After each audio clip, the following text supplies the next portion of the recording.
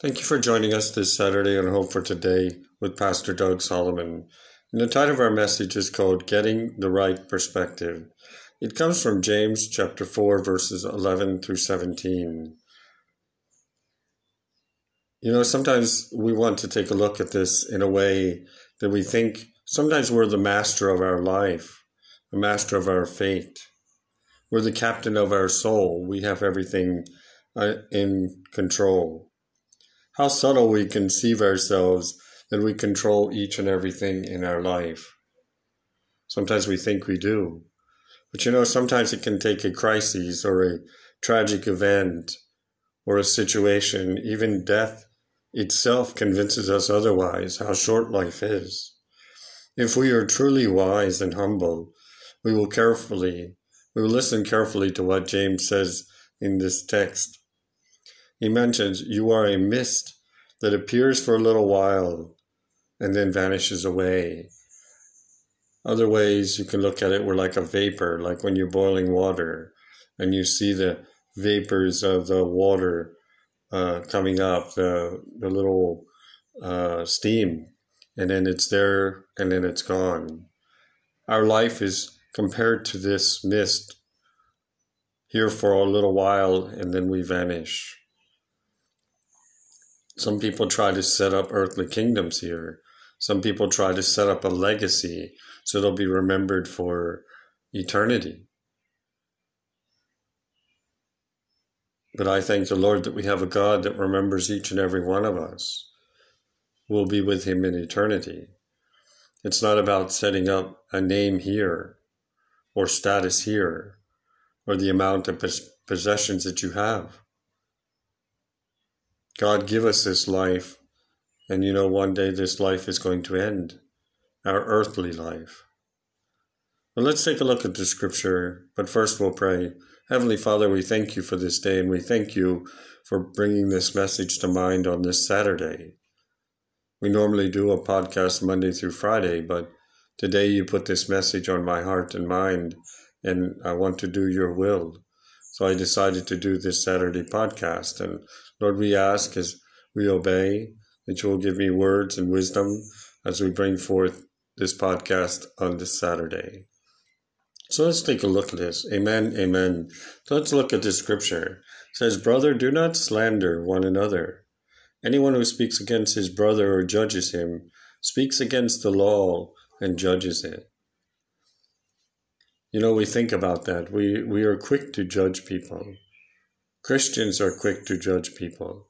Say, oh, they're not like us. They're not the same color, or they're not the same belief. We're quick to judge them. In the world today, people judge people just by what they see on the outside. They never fully get to realize and try to understand the person on the inside, who they are, their character. Like we were talking about the poor and the homeless in situations the other day. Sometimes we judge a book by its cover, as the slang used to say when I was growing up.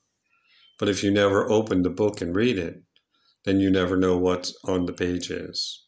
Just like the Bible, many people have circumstances where they judge the Bible, they judge God, they judge their brother according to the scripture.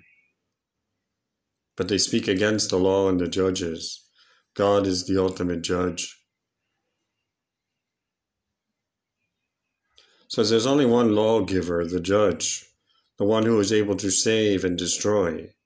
But you who are you to judge your neighbor? God is the only one that can do that. He's able to save us, and he's able to destroy. It says, now listen, you who say today or tomorrow, we will go this place or that place, or to this city or to that town. We'll spend a year there and we'll carry on business and make money. But as Christians, God calls us to a task. God calls us, each one of us, to a calling. We're not a robot, but if we obey God, God will lead us down a different road. God will take us to places we could only imagine. I can tell you as a kid growing up, life was tough. It wasn't easy, but I always clung to the Word of God. And God saw me through. Little would I know I would be clean around the world today. If you asked me that when I was a teenager, I'd say you're crazy. No, God wouldn't send me there, or God wouldn't make a way. Because everything, we were poor, we didn't have much. But look at it now, God has taken me places that I could only dream about. And there's many more places I want to visit. Israel. I want to go to Israel and see these biblical sites that are mentioned in the Bible, these places that Jesus was. There's many, many things I'd like to do. And God will make a way if it's to be. But as the writer tells us today, that most people in the world think they're the master of their fate.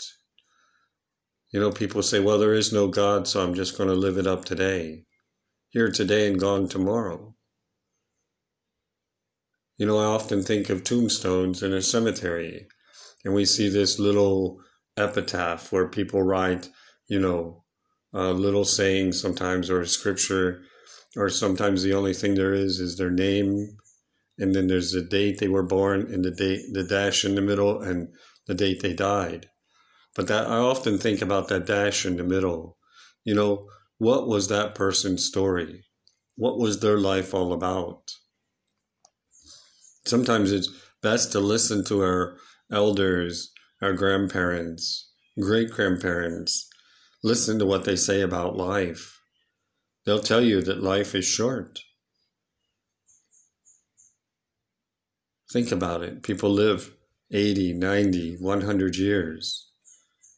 But that's just a vapor, a mist, as the writer tells us today.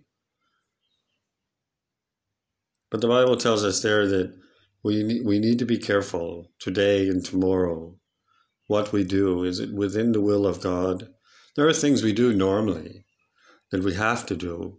Our jobs, shopping, going here and there. Because we need to do them, pay bills, those things. But when it's a calling of God, we need to realize, like this person spent a year and they carried on business and they made money. But making money did not fix the problem. They were still judgmental. They could work hard. I think of some countries where people work 12 hours a day or 16 hours a day. Some of them even have to work and live and eat at their jobs. But the Bible tells us there in verse 14 of James chapter 4, says, why do you not even know what will happen tomorrow? We don't know. What is your life? We don't know about tomorrow. We live in the now and today. If tomorrow comes and God grants us tomorrow, then we will walk in the will of God. Like I said, are we going to make mistakes and go down, think this is of God? We will. Sometimes we have our personal agenda that we think this is what God wants me to do. And I'm not saying that we don't listen to the voice of God, but sometimes we want to do it this way. But God has a purpose. God has a plan for each and every one of our lives. The writer tells us our life is like a mist that appears for a little while, and then it vanishes. We're here for a certain amount of time. And then once we go, that's it. We're either going to spend eternity with God or we're going to spend eternity in hell. It's the reality. There's no middle ground. There's no darkness at the end saying that's it. When the lights go out, there's nothing. But if the Lord wills, we will live and do this and do that. It's according to the will of God today. Somebody says, oh, well, how do you know the will of God? We need to pray about it. We need to read God's word. We need to step out in faith sometimes. We need supernatural faith to move your whole family all the way around the world, to preach the word of God. Not everybody is going to be called to do that, but God has a plan and a purpose. Are we always going to know the will of God? Is it like breadcrumbs, when we follow that trail? The answer is no. Somebody said, why doesn't God just write it down? He does. It's on the pages of the Bible. But we just have to read it, pray about it, and let God lead. It says, as it is, you boast and you brag. Also, such boasting is evil.